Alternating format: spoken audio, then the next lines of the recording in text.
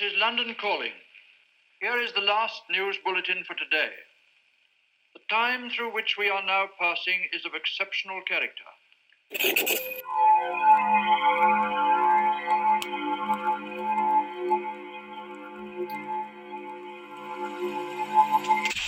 Hello, and welcome to the Full Reptile Radio. I'm Dan Hardy, and today I am joined by my good friend, John Gooden. Watcher.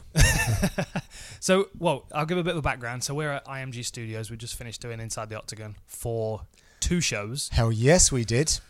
I'm exhausted. And an extra. Yeah. So 2 full breakdowns and Inside the Octagon extra. So 2, 3, 4, and then we did the Prague card as well, didn't we? Which is a new thing. We don't normally get to do the European stuff. So we've been given a larger remit this year with the ESPN deal, and apparently all these fancy broadcasters want to start seeing the analysis down. And here we are sitting in a dressing room with 2 mics. Just go show you can do whatever you like, wherever you like. I love the 21st century for that.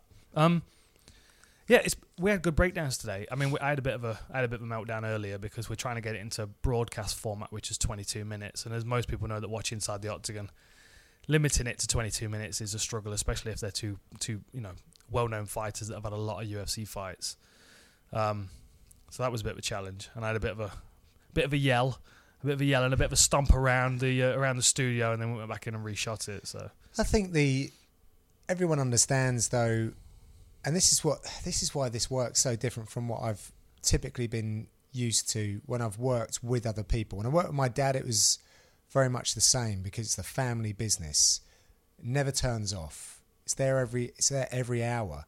And then I've found my way over to mixed martial arts and found my way in your company, and we worked together. And I didn't ever get into this to pay a bill, and I know that you're not like that either. No. You know, I would have negotiated a fight purse if I wanted to pay my bills with that money. I never ever did that. and it's bled over, and we're probably terrible business people for doing that, if I'm honest, because the motivation for a lot of what we do, I hope no decision makers are listening to this, it's just driven out of a different place, and therefore.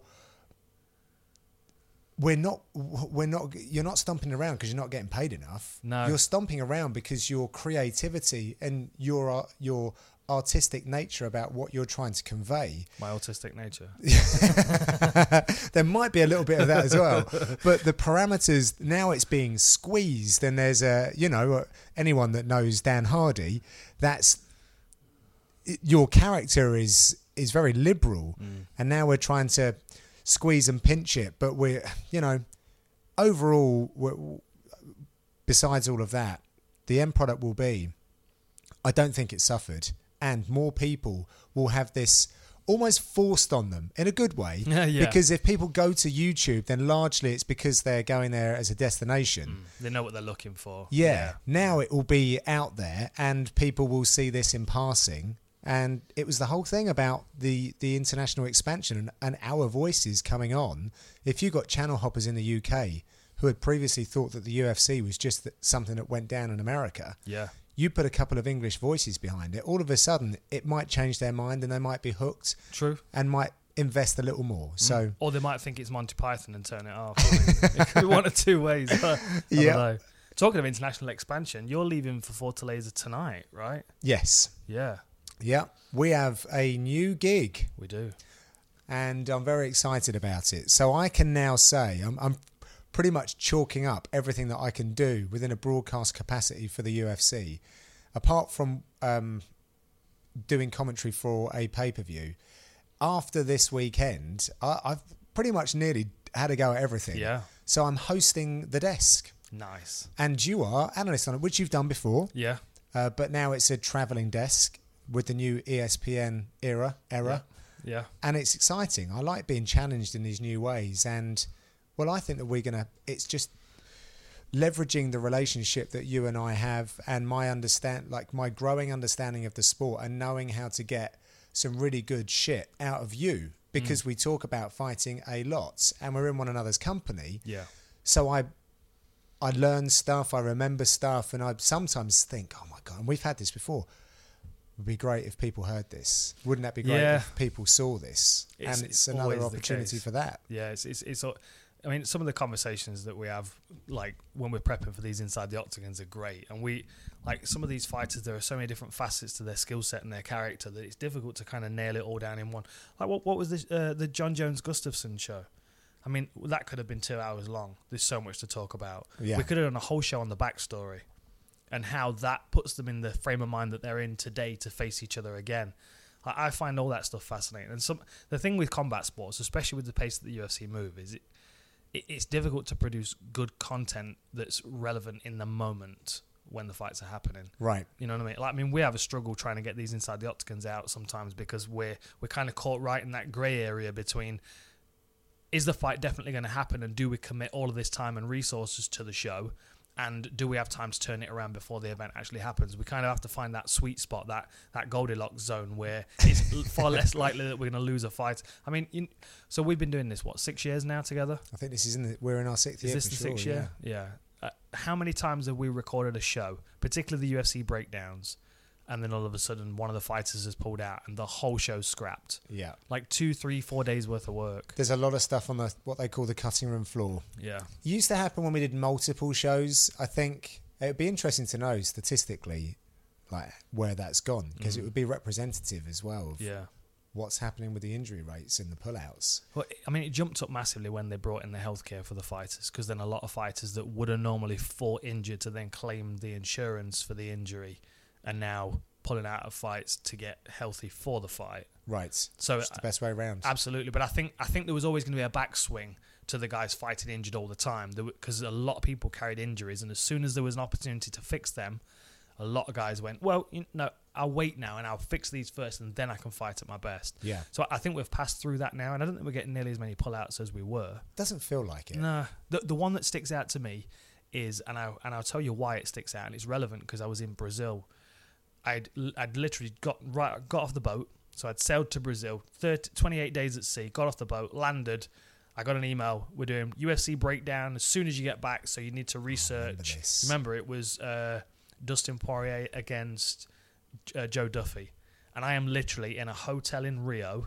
I've just spent 30 days at sea, so I'm still trying to acclimatise to the space that I'm in, and get my land legs back about me. And at the same time, I'm trying to research a whole event on my old iPhone with the slowest internet. And I literally spent 4 days in that hotel room making my notes, going through the clips. I want this clip, I want that clip, I'm going to break down this part. We came back, we filmed the show, fight's called off. Oh, I couldn't believe it. I had 4 days in Brazil. I could have been hanging out with Christ the Redeemer all that time, walking through the favelas, not trying not to get shot and juked up. But it is what it is. It is what it is. But I think we've got a better rhythm now, because we try and get them done as close to the fight as we can. And although it means that I have to kind of cram for the last sort of 48 hours. Well, you're getting way busier, and my schedule, fortunately, is getting busy as well. But one thing, we both agree on is Inside the Octagon is here to stay, and we love doing it. It's just, they've just got to try and fit it in. Yeah, right. And so it's 5 years in a row for Inside the Octagon. We've been rolling quite consistently with this. Yeah. Yeah. So I don't think we've actually done one of these and talked about our working relationship from the beginning, from the first time you picked up the phone and called me and was like, hey, I just want to touch base. We're doing a screen test tomorrow. And, just want to kind of... That first of all, I mean, we had a screen test, which was a bit odd, wasn't it? That's always odd, yeah. It was odd because we were sitting in one of the studios. Was it Input Media in Shepherd's Bush? BT Sport. Oh, BT Sport, it was. Yeah, the big towers. And we were watching a fight card that had already happened. Yes. And we'd not watched it. No. So we were like trying to be reactive to it, but I mean, it's impossible. I can't get through a Sunday morning without seeing something on Twitter. So I always stay up and watch the fights. That was a weird environment, especially because it was just the two of us in the room. And we're trying to react to the crowd noise and the drama of the fights and stuff. Well, it was a competition as well. For me. It was, yeah. For me, there were other guys that were in that position. I'm not sure what the deal is. I think that you were pretty much nailed on for the job. So it really was, one, I had to impress you. Two, I had to impress the TV people. And three, I had to impress the decision makers back in Vegas. Of course, our president, Dana White. Right. Uncle Dana. And Craig and Zach and the other people who you might not hear about so much, but if you watch the UFC 25 years on Fight Pass and go back through those, which I was part of one. They put, really? You know, when we did Russia, yes, they've done a whole behind the scenes production element of how do these shows go together. Okay. So I was watching it, and we see some of the guys that we would interact with quite a lot, the senior bigwigs and whatnot. And all of a sudden, as they get sort of closer to present day, they start throwing in like the whole Russia experience. And I remember that a guy came out and followed me around for a little bit, and I'm sort of leading. I do remember that. Yeah, it's very cool. Yes, I didn't know how they were going to fit it all together. Because I was having to pull some punches on my jokes in the truck and at the format meeting, not knowing who was going to be hearing the tape. Yes, yeah, exactly. Yeah, because we were all mic'd up for that one. Yeah, it's always uncomfortable. There's microphones live everywhere. Yeah, right. I've learnt that. It's funny in the production world because you can always tell when there's a mic live because everybody's quiet. You know? And you can always tell the beginners in the production area because they're the ones that are talking at the top of their voice and talking shit about everyone when the mics are live. Yeah. Oh, God. It's scary. But I do remember that day. So it was difficult for me because First of all, go back to Cage Warriors because you arrived on the scene fully qualified, ready to do this. And the guys that you were competing against for that position, if you want to call it a competition, you were a shoo-in for that, in my opinion, because of the work that you've done, the groundwork. I mean, you called Conor McGregor's fights before the world knew he was Conor McGregor. Yeah, but the guys that I was going up against, one of them was a breakfast radio DJ who had millions of people that would listen to him every morning. So, and the UFC at that time, I think they were trying to borrow a lot of fans from other areas, and I wasn't able to pull a new audience. You know, I learn't this very quickly, Dan. You had MMA fans, and then you had UFC fans. And the UFC fans and the MMA fans, they didn't always cross over. So when I first made an appearance, the UFC fans, who vastly outnumbered the MMA fans, were not happy. And it took a little convincing. And it took You're me, not Mike Goldberg. Yeah. And who the hell do you think you are? Get off of my screen right now. Yeah. You bow tie wanker.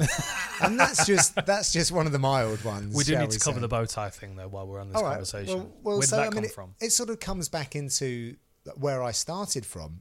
And, excuse me, I've got a little can of fizzy pop going on. I have a boxing background. Like in a practical sense, like that's my combat sports side. Martial arts as a kid, everyone's done that. Like Amazon delivery boxing. Amazon delivery, I couldn't fight my way out of. So I did the novice ABAs, and when I would fight and when I would go and watch fights, it's a black tie do, and it was always dressed up that way, if you pardon the pun. And so when I got really into mixed martial arts and was seeing the struggle of my coaches and some of my teammates, I considered them as good athletes as anyone else around, and yet they get no respect for it. No one knows who they are. They can't support their families very easily. They're on the breadline. And more than just the financial side, it's just having people not understanding them and having no respect for what they do. And that's a killer. That really is, especially when you know. And I was a little bit older when I got into MMA, like late 20s, so I'd missed the boat. But I was going to give it a go and see where I could get competitively. And to cut a long story short, because I'm sure a few people are probably aware of it now, but I ended up commentating. An opportunity was presented through my coach on his own show. And it was really just driven out of a passion to just represent these guys and girls way better than what was already out there. No disrespect to the other people. They had their version and it was a bit sensationalist, and I had my version, and it was, no, let's very much lean on, that's being done, let's lean on all the other aspects, the hard work, the journey, the martial arts, and all the wonderful bits about this sport, which was the honour, and how when a fight's done, we see more embracing on a fight's done than we do in like most other sports, right? Yeah. And it's genuine, and all the rest of it. So I've always thought that'd be a nice little highlight reel package that the UFC could put together. If they find those fights that ended, the last 10 seconds was just a gunfight, two guys taking chunks out of each other, and as soon as the horn goes, immediately they smile and embrace. Yeah. You know what I mean? Like, so you can see that juxtaposition. So everyone that talks shit about, oh yes, blood sport, thugs and all this kind of stuff, if you watch people immediately switch when the bell goes. I mean, obviously it doesn't always happen. Jermaine Durant, let me give her a shout out. I love a good punch after the bell if the referee's not in there. But you know, at the same time, like there are so many circumstances where you've got two guys and they just wild fight, and then the bell goes and they just smile and embrace straight away. That for me is what defines what you're getting at there. Yeah. That's the misconception that's often placed on the sport. Yeah, so I didn't feel like I had to go all the way the other way with the way that I would do things and not play to the sensationalist nature. And you're very, very much influenced about whatever the UFC's doing at the time. So Mike Goldberg he's the forefather of someone in my position. He has designed the way that that's done, and we're still all left with how that's been, with the producers, of course, because he's been guided. But now I do have a different way of doing things, and it is sort of pushing against the status quo. And because you want to be yourself, right? And I come from a different place than what Mike Goldberg did. North America and the UK are very different. And what I've seen in this sport is very different to what Mike has. Mike's seen the success end of mixed martial arts. I've seen the grassroots end. I've seen the blood, the sweat, the tears, and not making it. Yeah. You know, fighting for ticket money and still giving everything as much as whatever I've seen inside the octagon sometimes. So when you've seen that, you do come from it from a different level, and you can speak about that more. Mike's got higher level experience. He can speak about that more, and he can perform at the highest level, no doubt. I'm untested there, just to be balanced. So yeah, and with that comes an image, and so I'd put on the bow tie. Listen, I've always had an interesting dress sense. I used to be quite leery in what I would do, not crazy. Just for the US listeners and everybody else outside of Radlett, explain what leery means. Leery, I often have to do this when Owen's on the podcast. He always comes out with stuff that most these people colloquialisms. Outside of, I do fall into that, and I get some shit for it as well. But hey, we're allowed to play to our national strengths. A bit leery, a bit confident, a bit so bright, fancies yourself a bit. Bright colours, little, not peacocking as such. I think it was out before that book was written. But yeah, I would statement pieces. Let's just go with that. So when the bow tie was there, it's just a bit different.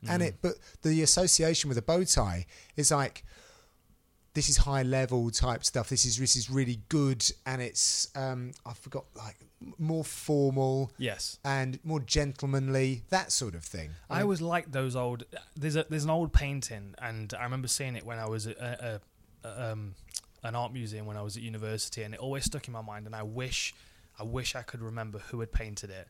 And it was a scene out of an old ballroom of two boxers, and within the four sides of the ring, it was just carnage. I mean, they were like it was an oil painting, and they captured it perfectly. There was like the glistening sweat and the blood and the mist as the punches were landing, as the sweat was coming off the skin.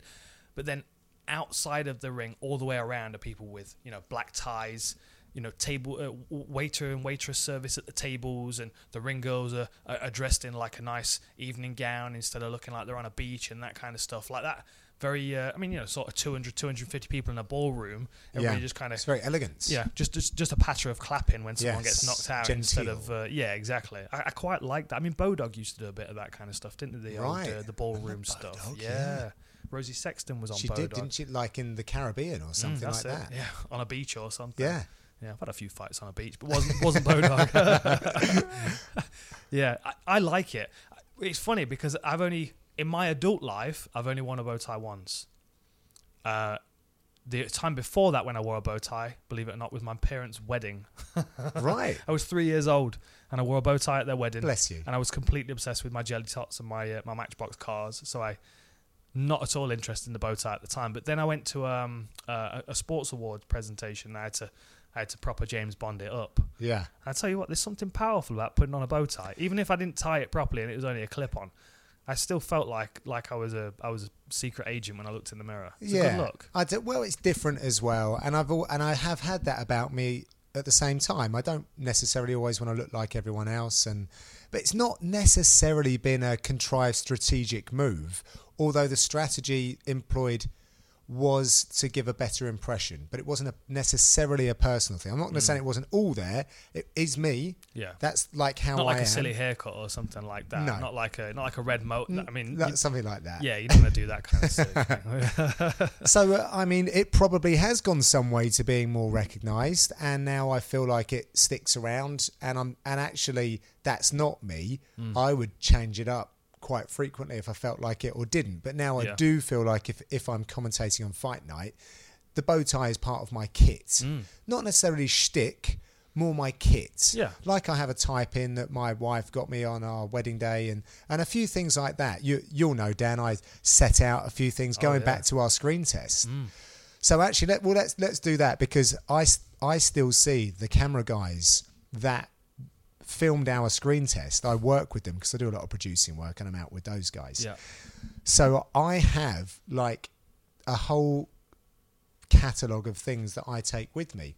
Snacks, like a eucalyptus sniff stick. You've got to have your Coke sniff, your little... My little yeah. Right before the event starts. That's why he's all wide-eyed and excitable. Can't hold still. It's eucalyptus, I promise you. And like my lip balm and whatever, then obviously just a stack of notes. And this camera guy remembers that he'd set these cameras up, and because I'd got this what looked like shelf in a bathroom set up, or in a kitchen like a spice rack, it was just taking up all the views of the cameras. And he's like, "This motherfucker, what's he doing?" And he reminds me about that. But I approached it in I didn't know any other way. And this is me through and through with this. I don't really, apart from a very small part of my life I spent at the BBC when I was, let's say, 24, I don't know anything else apart from this. So I only know one application. I only know one way to research. I only know one way to go about it. And that's been the same kit, and there's been a consistency in what I've done. Small changes. The UFC is different to grassroots. You can get away with certain things at grassroots, like I would train with the fighters. Yeah. They were amateur or early pros, so I would go to a gym. I would join in. I'd get the permission, of course. I would get on the mats and I'd train with the fighters. And then when the session's done and everyone's sitting around the mat, you know what it's like, Dan. When those chemicals are firing and you've been through some positions with people and you understand it, you're still talking about what you've learned, and then those stories extend beyond that, and that's the brotherhood that you get within a gym, on the mat, and in the community. And I'd love to be able to do that, but I went out to see Jan Błachowicz last week. There's no point in me jumping on the mat with that 205-pound monster. No, who's getting ready to, go for a title if he wins this fight. But I would love to do that. I genuinely would. I mean, I'd just be a punching bag for most people. Shame WEC's not around. We could have sent you out for those guys. At least they're all small. Well, there you go. I'd feel much more comfortable in my weak back if I could do that. Maybe we should choose producers by weight by class. Size. Yeah, exactly. I'm all for it. So yes, I've kept those together, and then we did the screen test, and I think because I knew.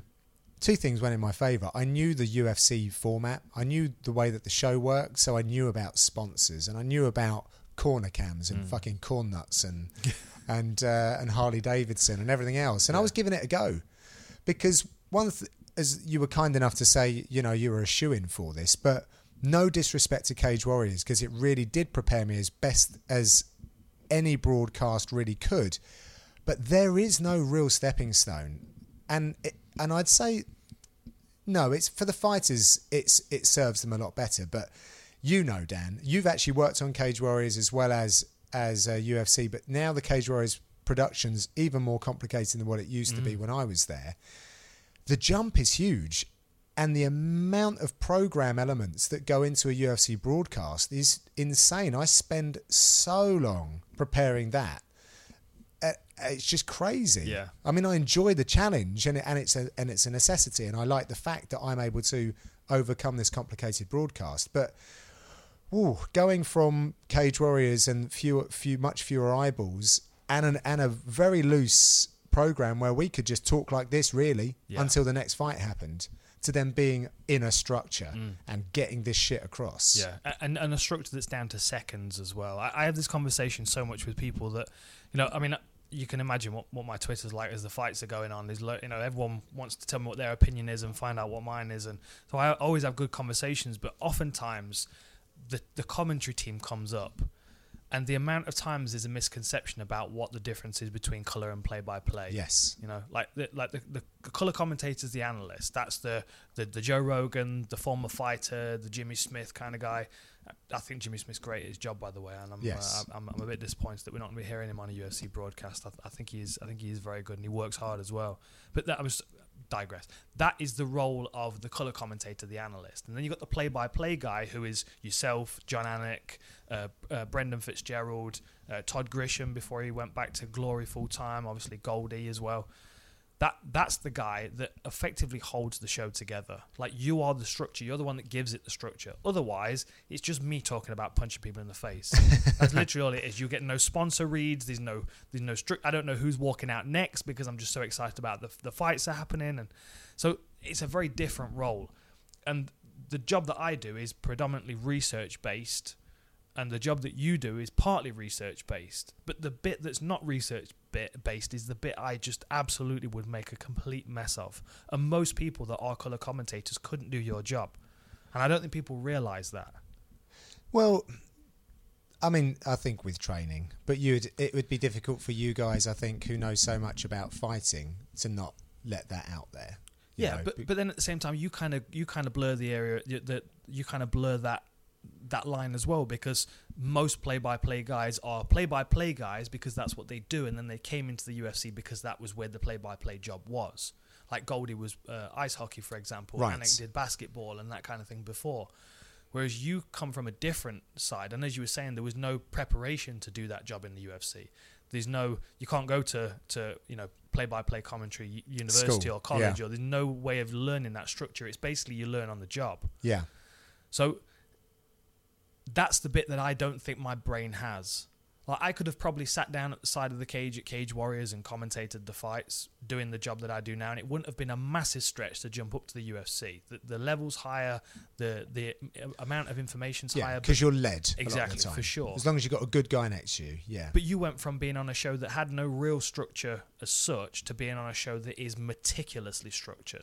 Down to 8 seconds. It's crazy. Yeah, I get a lot of those counts, a lot of 13-second, 8-second leads, and you got to hit that, because this is where some people understand that, like, it's called a world feed, so there's multiple broadcasters that take it. So English-speaking countries will largely just see, like, us and what have you, but other broadcasters around the world, they interject with their own coverage, and so when we get these hard counts, they need to be hit.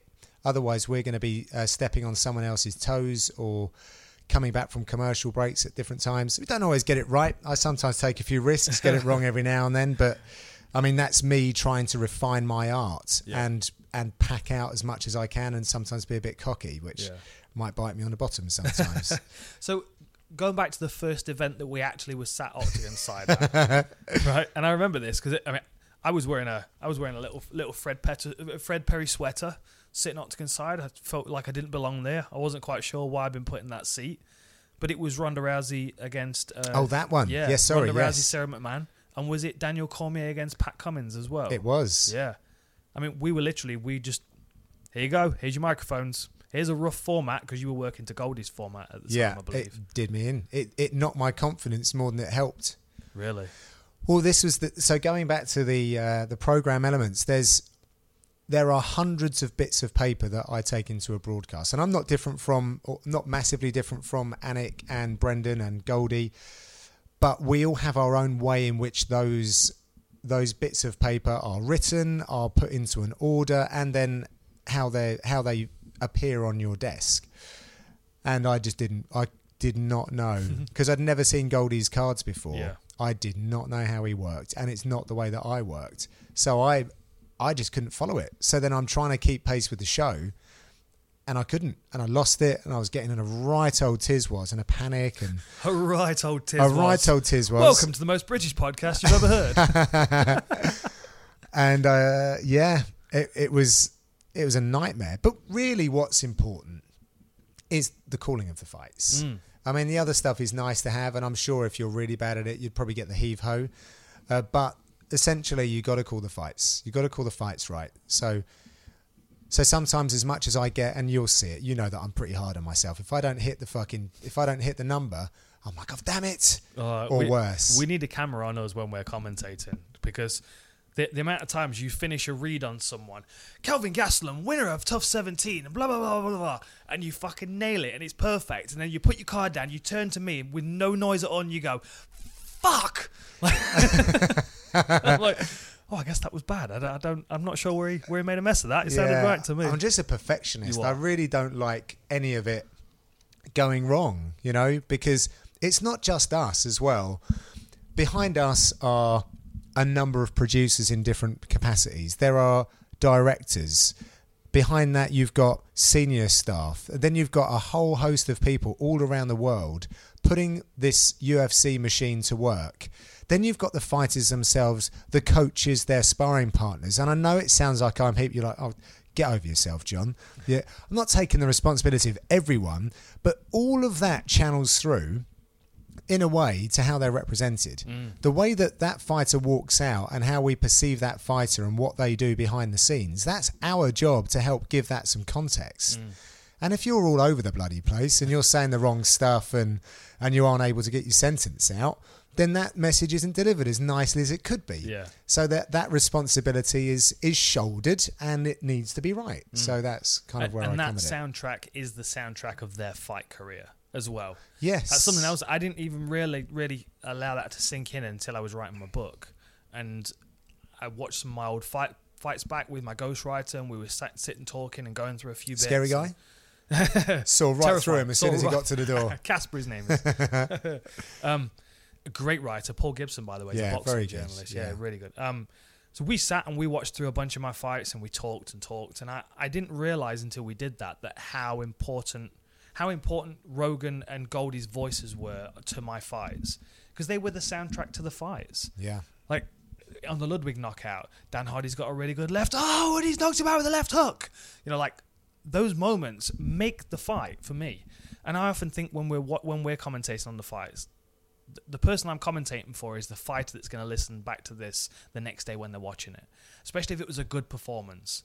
The worst thing is to have a great performance and the commentary's terrible, because then you just have to watch it on mute every time. And I was fortunate I've always had good commentators, so I always try and raise up to that standard myself to give them the commentary that they would want for their fight career. Well, it's interesting you say that, and I've only really just connected these two dots. I did a podcast with my coach Dave Lee, Team Crossface, and they've got the Crossface Couch, where they're now talking to everyone in the team and talking about martial arts and what have you.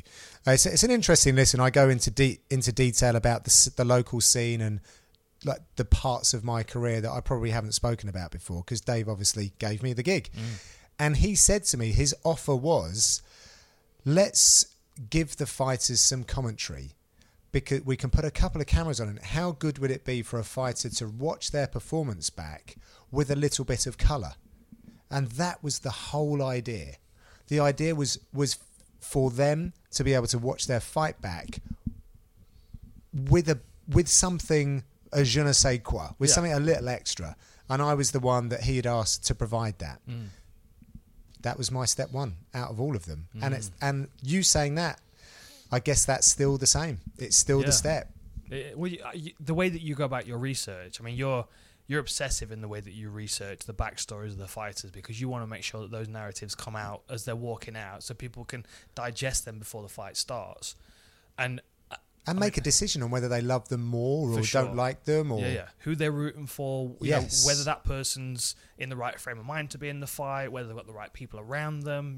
There's so many different things that come into that sort of 15 or 20 seconds as they're walking out to the octagon. And I often listen back to other people commentating, and they don't offer nearly as much of the background information. What's your process during fight week then? I mean, I see you always talking to the fighters. You do the end stuff as well, so you do the interviews for the fighters, and so you get quite a lot of interaction with them.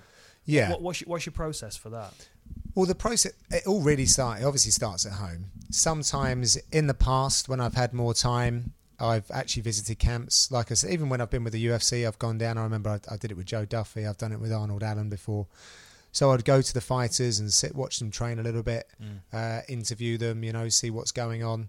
And because I'm it's a warm call for me now. I've been on a scene a little while, so if the gyms are within reach, then it's nice to go down there and see everyone, because we've all grown up on the circuit together. I like to think of it that way.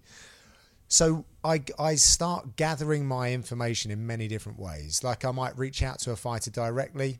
The UFC didn't always want us to do that, so I stopped doing that sometimes. But I might drop, like, Danny Roberts a little note after he's put up an Instagram video, and it might just spark something. I go, well, you just do, what's the thought process here? And he'll just come back to me, and then I'll think, okay. And I'll just put that in somewhere in my note making. Evernote is the green elephant. The green elephant. I obsess about this. People have heard this before, but it's a very good note making tool, and it syncs up on everything all the time. Yeah, you always laugh at me because I like a pen. You like a pen? Hey, it's a good way. It actually helps you take things in, whereas I think my way doesn't. Because I rely on the technology, it's like I've offloaded it, and I have to re-input. But anyway, I write this all down, and it allows me to go back over years and see what the research looks like. And I'll look at interviews that other people have done, but it's my own conversations, really. And no disrespect to any other MMA journalists out there, because they do get the stories. But often when there's a microphone in front of someone, you're not getting they're letting you know what they want the world to hear. Yeah. Not everything. And I like to think that I've earned the trust of people when I speak to them. I'm not here to trip you up. I'm not here to tell anyone anything that you don't want me to. You're not TMZ. No, but help me understand you, so that I can give that proper context, and I can get that out, and we can skirt around the real issue, the ACL stuff that's hanging around right now, whatever it might be. Sometimes I actually don't want to know the serious stuff, just in case, because I'd feel awful if I let the cat out the bag. So coming into fight week, I've pretty much covered off, I call it my social media sweep. So I'll go through all of their social media, every fighter, and pick up all of the stories. I'll try and listen to any podcasts that they've been featured on, any column inches as well. But when I get to the fight week, that's when you get your really good stuff. And I'd taken on a role within the UFC as producer. So during fight week, the bits where you see the guys doing the shadow boxing before they walk out, and then they're talking just off camera, and they go, tonight I'm going to do blah, blah, blah. I'm the guy asking those questions. A lot of the time. I'm the person singing in the background. That's me. That's me. A lot of people don't know that. Very tuneful. And the water bottle spray. Do you remember that? Yes. When I first started doing these, it was literally there was someone standing on a stool behind me with a bottle of water, spraying it behind me for the.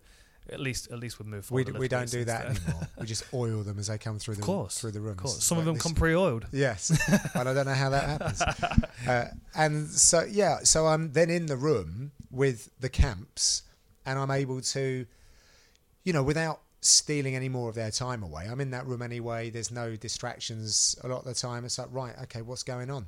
Especially with a lot of new fighters, and then I just get those notes, lay them down, and just keep building. I've had conversations with fighters where we've been on the fighter bus on the way to the arena, and it's completely changed the narrative of how I was going to sell the fight. Really? Yeah, really, like all the way down to the wire. You never know what you might see. I could walk past a locker room and see something that now ranks higher on my list of points I want to get across because they look super nervous, or I probably wouldn't say that actually. It would be more about whether they're of a certain confidence or something like that. Yep. Whether they're kicking the post in the gym, or if they're screaming, shouting. We've seen so many different things. It's such a unique and intimate area backstage. Yeah. So you can always take something from it. So always looking for bits to bring to the broadcast, and then it's getting in as much as you can, and still then trying to find the relevant places to throw that in during the fight as well. And not spend it all too early in case the fight goes the full distance. Yeah. But that's the reason why I like to research to the depth that I do, because I always metaphorically leave stuff on the table. There's always stuff that I haven't said, 9 times out of 10. Yeah. So that, okay, didn't get that away, but I've got the most important, most relevant bits out for now. And then that might become a storyline in a future fight if needs be. That's why it's good for me to have it down digitally, because green elephant, my green. I'm digging through scribbles of paper, and I often write my notes on the back of envelopes, which is terrible. Old bank letter envelopes and stuff. I do, mate. Honestly, if I showed you my bag in the car, I have a handful of old envelopes that have been ripped open, taken out of the recycle bin because I need to make a note on something, and then that becomes a bit of gold. This that is paperwork. like 8 Mile. It's not good, is it? Yeah. There will be a technology soon where a scanner will be able to decipher your handwriting, like all of us, not just your handwriting. I just don't. Most people's handwriting, yeah. I need an Egyptologist to decipher mine. It's closer to hieroglyphics than it is regular writing. A part of that's intentional though, because obviously if you're doing digital stuff, that's on your hard drive, on your laptop, so no one's getting to it. Whereas if I accidentally leave this notepad somewhere laying around, right? Not only is there loads of interesting Full Reptile Collective designs, but there's loads and loads of notes in here on fighters, potential opponents for people I've been training. I've got all the Inside the Octagon notes in here, so there is a benefit in it not being readable for anybody else. There is something quite special though about my old, and you'll obviously see this, my old notebooks, which I've gone back through, and I did it not long ago, and I might have put it out on social media, but I had notes that I'd made from Conor McGregor, sitting down with Conor McGregor and taking notes from him. And as a friend of mine, Steve O'Keefe, who has now got a fight on Cage Warriors, but he fought Conor McGregor as a blue belt. Steve's now a black belt, and just to see his career progress, he's still around, and I'm going back through notes, and there are many examples of that, flicking through, and it's very accessible, and it's in those moments because you just realise how long you've been around, and I'm not saying I've been around as long as everyone. Do you know what I mean? You've been around a while, John. But I've really worked hard here for a lot of years, and it's nice to see that work and how it's developed into what I do now. Yeah, and how very differently I do my notes. Yeah. Imagine how many filing cabinets you'd need there if you printed off your entire Evernote. There's half of the Amazon rainforest gone right there. It's not, just ethically, you wouldn't be able to do that. It doesn't fit with my compassionate views. No, it doesn't. It doesn't. So tell me about, let me think. Give me a standout moment before you joined the UFC, and then standout moment since you've been part of the UFC. What stands out in your commentary career or in your martial arts career before you came to the UFC? There's been a few things. There's been a few things. I think one big thing, and it's a dark moment, and it sort of came back after I did this podcast with my coach Dave. I lost a friend in a kickboxing match, and I only bring that up. One underlined kickboxing. It wasn't MMA, but it just changed so much for me. It changed everything competitively for me because I'm not sure if she was my wife at the time, fiance, girlfriend, was just said, "You're not now competing. You know, that could happen to you. So you're not competing." And I was a bit resistant at first, but then it would have been very selfish for me in the aftermath of seeing a friend, a training partner, lose his life to then get back in a competitive way and then put that pressure on everyone. They'll be biting their nails for very different reasons.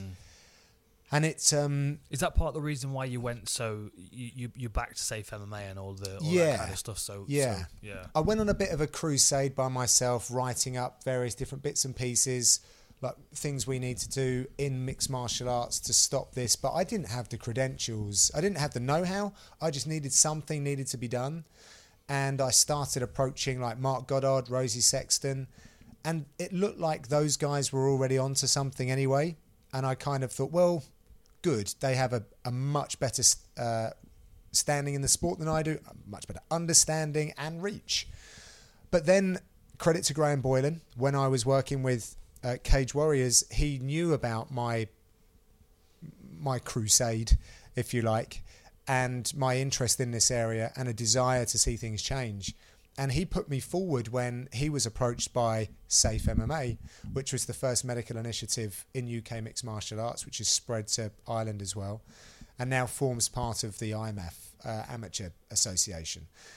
And I became a board member, and just on the logistical side and sort of moderating between the promotions and helping that, understand it, speak to the fighters. I was very proud of that work, very proud. It was a massive culture shock for mixed martial arts in the UK because people were having to pay license fees and the guys weren't earning the money anyway. Yeah. So it's very tough, but we needed to make a change because we didn't want anything like that happening in mixed martial arts. So Have you seen those changes? Because it was the medical attention wasn't there at the right time. No, Is that so correct? basically you didn't have to have certain medical professionals at an MMA event. You could choose your rule set. You could have a guy who had a bloodborne virus, and how would you know? Because they weren't testing for it. What about people who had like a certain type of scarring, which would actually, really harm them in the long term? They're going to be disfigured for life or whatever. So physical examinations and things of that nature. So yes, it made a big difference, especially with the biggest promotions like BAMMA, UCMMA and Cage Warriors at the time. They could only choose from a pool of people that were tested for these things and cleared. And people were getting discovered for things that they were very thankful to Safe MMA that they'd found out about. Yeah. There's one particular guy, Dan, who he was getting his hands wrapped, and because of his brain scan, it developed, from blood testing and just a physical examination. There was like another level when scans started to be introduced as well. It was just so expensive that you had to start with bloods and a physical examination first. And it grew when people accepted it a bit more. Anyway, this guy got pulled from a fight when he was having his hands wrapped. And rather than kicking off and being like petulant about it, he's so thankful because he's a family man. I don't know if I should say his name, so I'll hold it back. But this scan was, a guy had it flown to him on a golf course. Wow. To look at this, and he said no. And it could have saved his life. Wow. So this is a dangerous sport. Absolutely. But he might not have. I don't know this case, and I was never privy to these things. The personal information. It's obviously private. He may have been born with that. It may have been developed through mixed martial arts training. It may have been developed from a skateboarding accident. We don't know. But what we do want to know is whether someone is safe and medically okay to compete. Yeah. With freedom, knowing that they've done everything that they can, and also for your opponent. If, God forbid you had a bloodborne virus and you didn't know, and then you pass that on, that's horrendous. Yeah. Or even for your opponent, in the sense that they don't want to punch somebody and that person not wake up again. Oh my God! I mean, that'd stay with you forever. Yes. It's the thing is, like you say, it is a dangerous sport. I mean, people do hit each other, and there are injuries, and some quite bad injuries sometimes. It's not about stopping people doing it though; it's about minimising the risks. Yes. And I didn't have any kind of blood work or scans done until I signed with the UFC. The UFC are the scans and everything they do, let me tell you, is absolutely 100% the highest level. Yeah, and people don't even realise that they've invested heavily in the Cleveland Clinic as well. Like when I went out to a UFC fight week, it wasn't last year, the year before, and the UFC contacted me and they said, would you mind going into the Cleveland Clinic and spending the day there while you're in town and going through all of these tests that we're putting the fighters through. I mean, they are putting hundreds of fighters through these tests. I had 4 different types of MRI scan. I was in there for over an hour. Right. And I did loads of cognitive tests, reaction tests, balance tests. It was really good. And they're creating this huge catalogue of results of not only UFC fighters, MMA fighters generally, boxers, people from other combat sports and contact sports. That's great. It's amazing. Data's key. And that was one of the things with Safe MMA is we need to collect the data to see are we bigging this up and saying it's this dangerous sport and all of these things are happening, when actually the results are people are just getting a few cuts. Yeah. And actually, that was really what was happening. Yeah. They were minor, like soft tissue injuries and lacerations, which were easily dealt with. Thank the Lord. Right. But we needed to get to a place where those stringent tests that the UFC were already doing and continue to do were coming down. And I've spoken about this before. It's so rare in business, in an industry, where it's dripped down from the top and it's not grown from the bottom.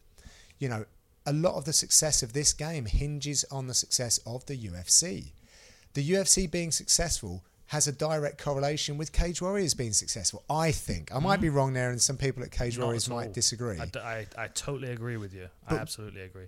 But you mentioned it, and it doesn't get said enough. The UFC reinvest in this sport by helping out federations, by spending their own money on a drug testing program. Yes, there was a selfish pursuit for that, but those people aren't going to be with the UFC forever. So now you've got clean athletes in the MMA world outside. Yeah. And hopefully they maintain those principles. And it's a heavy, heavy cost. So yeah, well done for the UFC for ploughing stuff into it for the right reasons as well. Yeah. That's drug testing and health for the right reasons, not because they're scared of bad press, but because they genuinely are concerned for the fighters and want longevity of the sport. Yeah, but if anything's going to trip up a combat sport, especially a new combat sport like the UFC, it's going to be giving ammunition to the people that have got negative things to say about it. So many of them. I always remember... I mean, I'm sure you remember this as well. I argued with a guy on a forum a long time ago. The Independent? It was the I Independent. do remember it vividly, yeah. I mean, we went back and forth over and over again, and that got thousands of views, that thread did. And it created quite an important debate, I thought. The one thing that kept coming back, though, they kept posting photos of Big Daddy Stevenson, Joe Stevenson, after he fought BJ Penn. Yeah. And his face was a bloodbath. Yeah. But then you wipe that cut up, and it's about a centimetre long. It wasn't a big cut. What about that cut the other day? Who was it? Got it. In boxing. It was a recent fight. What's it, Jack? I know. Someone... Because he was wiggling his eyebrows and it was opening and closing. Lord, do you remember the one that Ross Poynton got from Mariusz Zaromskis? Yes. Yeah. Someone even photoshopped Ross Poynton's eyes above the cut so it looked like he had a second mouth. It was brilliant. Oh my God. Bad cut that was. Very bad. But then the other one I remember is...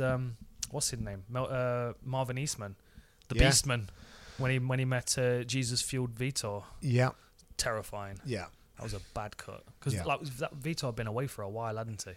He came back. He had big curly hair, and he looked like he kind of lost his way a little bit. That was when he come back from his sister being kidnapped. That's right. And he'd been away for a long while, and then when he came back, it was like, what Vitor is this going to be? For the first sort of 15 or 20 seconds of the fight, he didn't really do anything. I think it was longer than that. And then he just exploded. And poor old Marvin Eastman ate a knee to the forehead that almost split him in two. Dear. Almost made him two Marvin Eastmans. So what? Give me a standout moment before you joined the UFC. Then, what's one fight that stands out to you that you were like, oh my, I'm glad I was cage side for that. Yeah, Cathal Pendred versus David Bilkaden. Good call. That was a really, really good fight. Really good fight. Back and forth. You know, Cathal was a guy that I got to know very well on the scene. I'd love to have a conversation with him now. The guy's gone on to have success in business and acting, and I'm really interested in that. And you know, if he is listening to this, I'll be in touch. I know we're meaning to do that. So that was a good fight. Obviously, McGregor's fights. Probably the Ivan Bushinger fight. Was that the one where he jumped the cage and jumped into all his friends? And, well, via my face as well. You know, took a Conor McGregor knee. Is that right? As he came. And you're still standing, John? No problem, dude. No problem. Swung my ears off my headset, but I managed to grab the microphone to keep on commentating. Oh, look at you, it was cut out for this, wasn't I? Oh, absolutely. And diving across a beer-soaked, sweaty floor to catch the headset as it and carry on like the pro that I wanted to be. He's destined for the UFC. There's no doubt about it.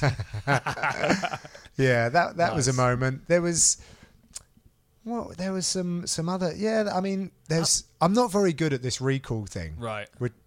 I'm just not. But they were two big moments, I think. I'm kind of sad that your commentary role for Cage Warriors and my fighting for Cage Warriors didn't overlap. That would have been nice. It would have been nice. It would have been great for this story as well. It would be, yeah.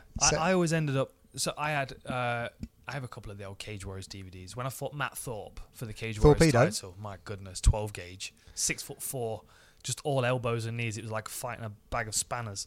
Everything you kicked was a very sharp good edge. Fighter. Yeah, very good, really good. Good coach now as well. Yeah, so I've heard. But the commentary was done after the event, and the people commentating right. were his corner team. so I'm listening to the commentary back, and they're talking all kinds of shit about my corner team. They're literally across the octagon from us. Yeah. It was Wild West back in the day. We had as many cornermen as we want. I think I had the whole of Roughhouse in my corner, and he had the whole of the Northern Cartel in his corner. So I've got, Jimmy Warled, Paul Daly, Andre Winner, Dean was there probably. I think Ross Pearson would have been there. Then we had coaches. So we had Lee Livingston. We had probably Nathan Leverton was there. We had Owen Comrie. I mean, we were all in the corner. Yeah. And then on his side, he had Ian Butlin, Dave Butlin, Lee Remedios, Aaron Chatfield, a whole group of guys in his corner. But then they end up commentating as well. So I'm listening to the fight and listening to his corner team commentating a fight where they felt that he'd won the decision and I won the decision. No way. Like all the way through the fight, they're going, so who do you think won that round? I think Matt won that round. I mean, he had the armbar attempts and Dan was on top a lot of the time. He didn't do anything with it. It's quite funny. Yeah. I would have preferred a more objective voice like your own, thank you. though, absolutely. What about your standout moment in the UFC since you've signed? Since you've been Octagon side? Let me tell you my one quick story, because this is from the very first. You were talking earlier about how receiving Goldie's format was not good for your confidence. Yeah. I was all right through that event. The issue for me arose when it was actually our first commentary event, which was the London card, which 2 months later. Yeah, something like that. And we're sat Octagon side, just kind of going through the notes and getting prepped. And the guys are in the truck. We're doing a few sound checks and stuff. The arena's empty, largely emptied, but the lights are on. The doors will be opening in an hour or so. And I'm sat there, and the producer comes through in my ear, and he says, "Oh, Dan, I've just realised we've not done any rehearsals for post-fight interviews." Oh, yes. Remember that? So my reply was, well, it's a post-fight interview, so I'll just ask him questions about the fight. And he said, yeah, but I would prefer if we would do a little rehearsal first, just so you know what to prepare for. And I'm a bit confused, but I said, okay, no worries. And bear in mind, I'm in an empty arena, sitting at the commentary booth. No fights have happened yet. And he said, okay, Brad Pickett wins by knockout in the second round. Go. And I just froze. I had no questions for him because I hadn't watched the fight. I didn't know how he'd knocked him out. I didn't know what technique he'd used to knock him out. I had no facts to base my questions off. And in that moment, then all of a sudden I thought, oh shit, I can't do this job. What am I doing here? They're going to want me to speak to fighters. This arena is going to be full soon. There's going to be TV trucks broadcasting this around the world, and I'm going to be in the middle of the octagon in a suit with a microphone, making myself look a complete idiot. That was my first oh shit moment. But since then, I've been all right. My logic, the way I kind of thought myself out of that is, well, I was knocked out in this arena a couple of years ago. Everyone's seen that. What's the worst that can happen? Right. Unless Brad Pickett turns around and knocks me out straight after he's won his fight by TKO, I don't see what's the worst that can happen. Yeah. So I always remind myself of that. So shout out to Condit. Thanks for giving me that cushion. You've helped my broadcasting career loads. Absolutely. Yeah. Again, I don't know, standout moments is... What was a good thing for me? What about places in the world that you've been to? Yeah, I was just thinking about that. I was just thinking, like, when we went down to Australia together. Oh, yeah. And going to Australia, I'd never been to Australia before. And the UFC, like working with the UFC's afforded me that opportunity. And so just that in itself was very, very cool. Anderson Silva, Michael Bisping, that's a big moment for me. Absolutely. Joanna Jędrzejczyk versus Jessica Penney, because it was the first world title fight. Good stoppage as well. It was a great fight, but to be trusted with a world title was quite something. So those two are big. I think also, I don't really remember too well our first gig. It was I say it's like sailing a boat in really fucking choppy waters, and it still feels like that. Yeah. But the Abu Dhabi card, I think, was our next one. Yeah. And that was just, again, it was mental, but for different reasons. And the scale of the UFC was evidenced again when they built this arena for us, and then we're tearing it down, and in the middle of the desert, we kept having power cuts. Do you remember? Insects everywhere. Yeah, all the trucks were outside, all the changing rooms were outside in like trailers and stuff. That's right. The whole arena was outdoors. My everlasting memory of that is that they had these big searchlights, big spotlights that were arcing across the sky. Yes, it looked fabulous. It looked amazing. But right before the broadcast started, they cut off all of the lights apart from the ones that were on our faces. And it was like every insect within a 5-mile radius could see our faces glowing on TV. And they wanted to kiss us. They did. Kiss us with teeth. Yes. Yeah, that was not pleasant. And then it all went to shit when, who was it? We had a fight where, was it like a clash of heads or something? Rani Yahya. Yes, it was Rani Yahya. Who was the guy that... Really nice kid. Yeah. And they came together, clashed heads. Yeah. Yaya went down. Why am I forgetting the guy's name? Yeah. Is it with a B? Where's my phone? I'm gonna look up. I always complain. I'm not gonna Jamie like Joe Rogan has, so we have to do it ourselves here. We have to Google things ourselves. It was a moment though, because it's not just us that the UFC format was new to. We had a lot of UK personnel that were working the show as well, because it was kind of like we want to train these guys up and we could all be autonomous in our own regions. But there's a reason why the same people produce these shows, and they still to the day do. They just can't be beaten in that sense. They know it so well. And when this situation occurred, the truck, as you've heard it called before, was absolute pandemonium. And no one really knew how to handle this situation because they were all so new. And experienced heads were shouting at the new heads, and I bet they just wanted to get to the front and deliver the instruction. But they had to let the new kids have a go as well. Right. It was Johnny Bedford. That's it. I was going to say, that's what I was going, right. Johnny Bedford. It was Johnny Bedford. It was 39 seconds into the first round, and it was the first fight of the night, which is also why it caught us by surprise, because we hadn't even really settled in. Yeah. And the next thing, these two guys have clashed heads. They both go down. Bedford jumps up and lands a couple more shots. The referee drags him off. He thinks he's won the fight. Both of them standing up. Yaya's very confused. Bedford's a bit confused still, but he's styling it because he still feels like he won the fight. He's already spent his win bonus in his head. Yeah. And then they announce it as a no contest, and he loses his shit. Yeah. And I'm like, at that point, I was interviewing, but I'm also using elbows as security as well as trying to keep these guys apart. Yeah.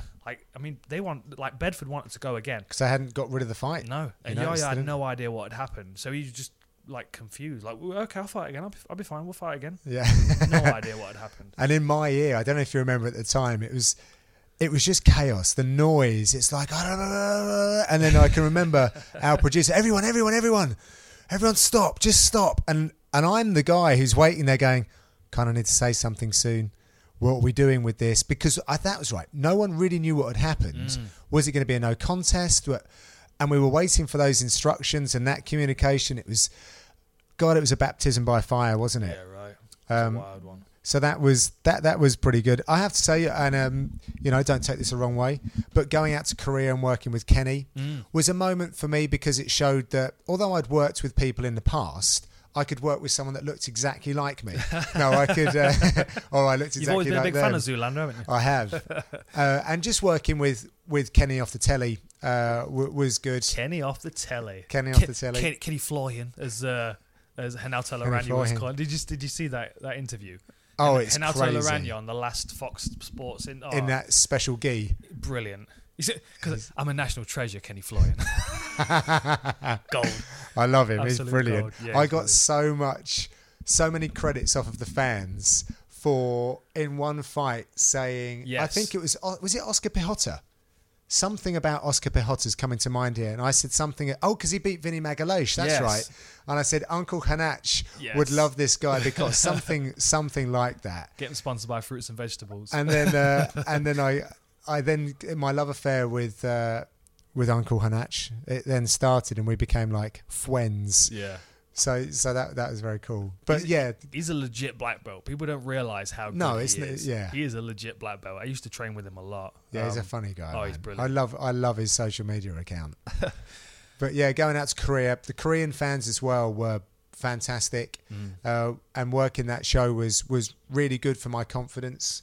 I had a good time, travelled, dealing with the jet lag and all of those things. They might sound like little bits to people, but that shit can it can make or break a show, definitely. Well, it can send you off and you can be fighting upstream. Dude, I remember there was an event that I flew out to Melbourne for, and I think I was on the ground for less than 3 days. There was a reason for it. I had other things to do the previous weekend, the following weekend. It was a quick turnaround. So I got on a plane. I was, 28 hours one way. I landed at 5 a.m. I was on camera doing Rogan-esque yelling into the camera to hype fights up by 9 p.m. And by 10:30, I had nothing left. And the whole of the rest of the weekend, I'm just trying to play catch up. Even if I slept for 20 hours, I still didn't feel rested. I know what you mean. I had a similar thing in, I was commentating in New Zealand. And I remember getting to New Zealand and going straight into what we call the format meeting, the production meeting, which is midday on Thursday or afternoon on Thursday. So the fights are on the Saturday. And because it's New Zealand or Australia, those fights are an early call time. So you're out at like 8 in the morning. Weird, isn't it? It is weird. And it's tough. But this is where I say one thing, because if John Anik's listening to this, he's about to, if I don't say this, he'll be sitting there going, you guys have no idea. Because John Anik would do that and he'd be working the next week as well. Yeah. And he'd work the week after that.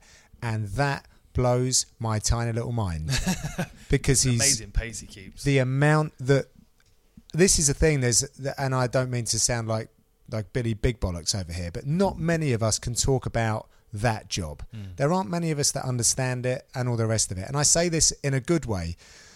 So he does a phenomenal job. The amount of shows that he did before, and particularly before he became the the pay-per-view guy. Yeah.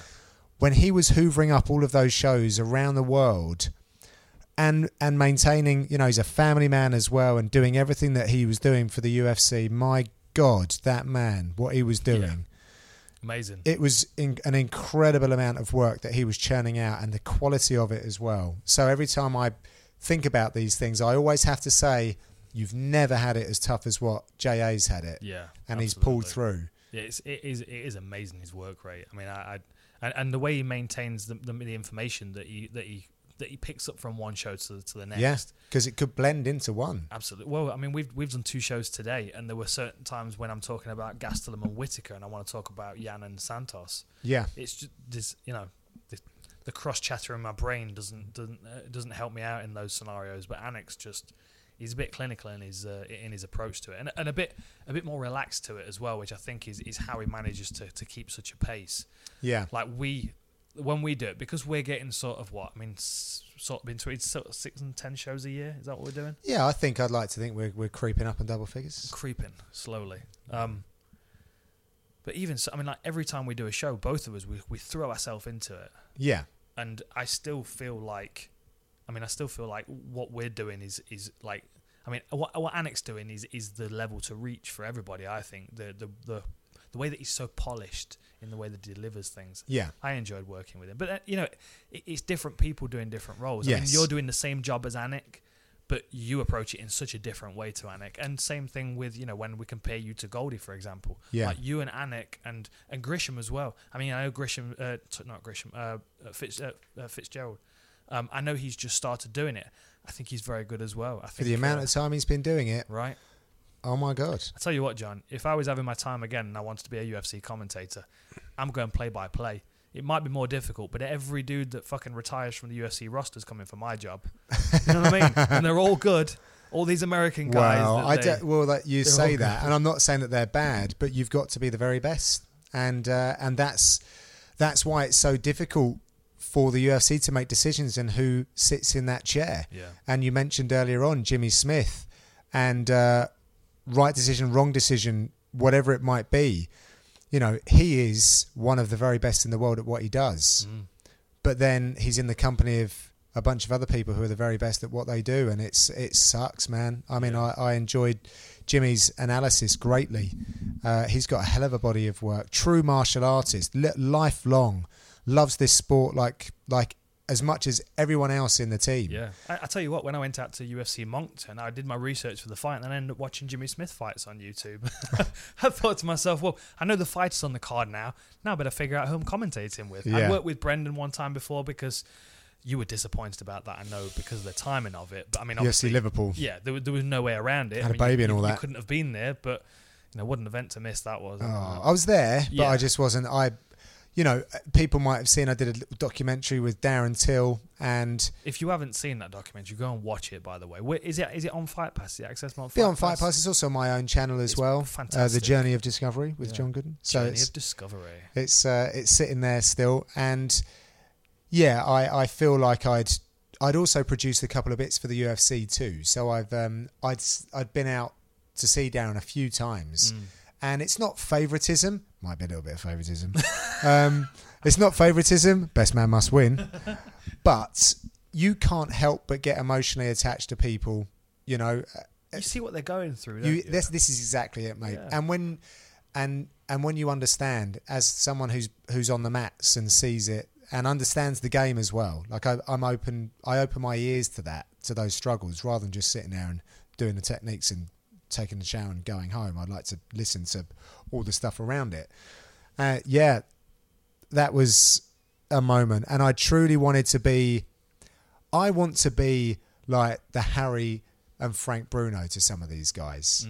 You know that it's so. I just remember that Frank Bruno and Harry was a thing, and I'd love to have that affiliation with some of these fighters. Yeah.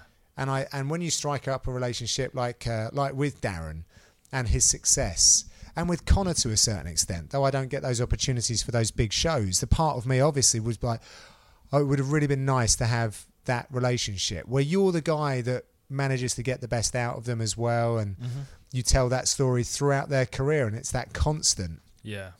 But you're getting a lot more trips. You've been to All Stars a few times to work with Jimmy and Gus and the guys, Daniel Tamor, David Tamor, and then you've just been to Poland with Jan. With Jan Błachowicz. Photos were fantastic. It looked incredibly cold though. -15. Never known anything like it, and I've never been a skier, so I've never seen that amount of snow. I've never been to a ski resort, and I've never known that amount of cold.